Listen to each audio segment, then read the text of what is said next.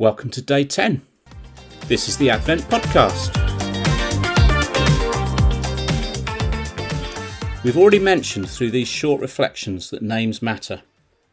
Well, here is one for you.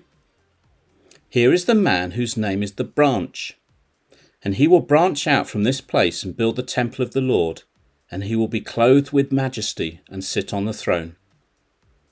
That's a couple of verses from Zechariah, one of the last books of the Old Testament. Hi, the name is Branch. Branch? What kind of name is that? Maybe called a seed when he was little, then maybe Twig as he's growing up, or Twiglet. Then growing stronger, let's call him Branch. Someone is coming and they're going to branch out. That's what this name's about. Move from this place. There's going to be something else that happens, and here's where it starts. Picture in chapter 6 of Zechariah is someone who's coming who will be both the priest, deal with our sin, and serve as king, bringing God's rule and reign. Branching out means something that is going to grow and expand. It can't be contained. What God is doing will build and strengthen and branch out to reach all people, which takes us right back to the promises that we started with when we began this journey.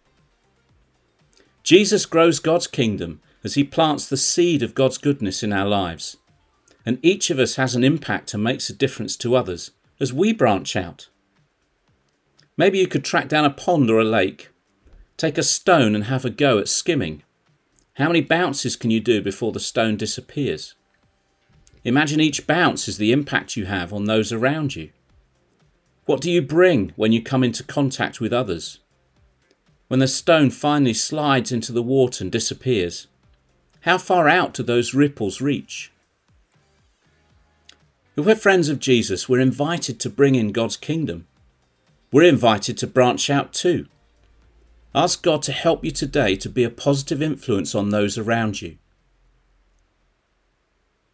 Thank you, Jesus, that you came to be our priest and king.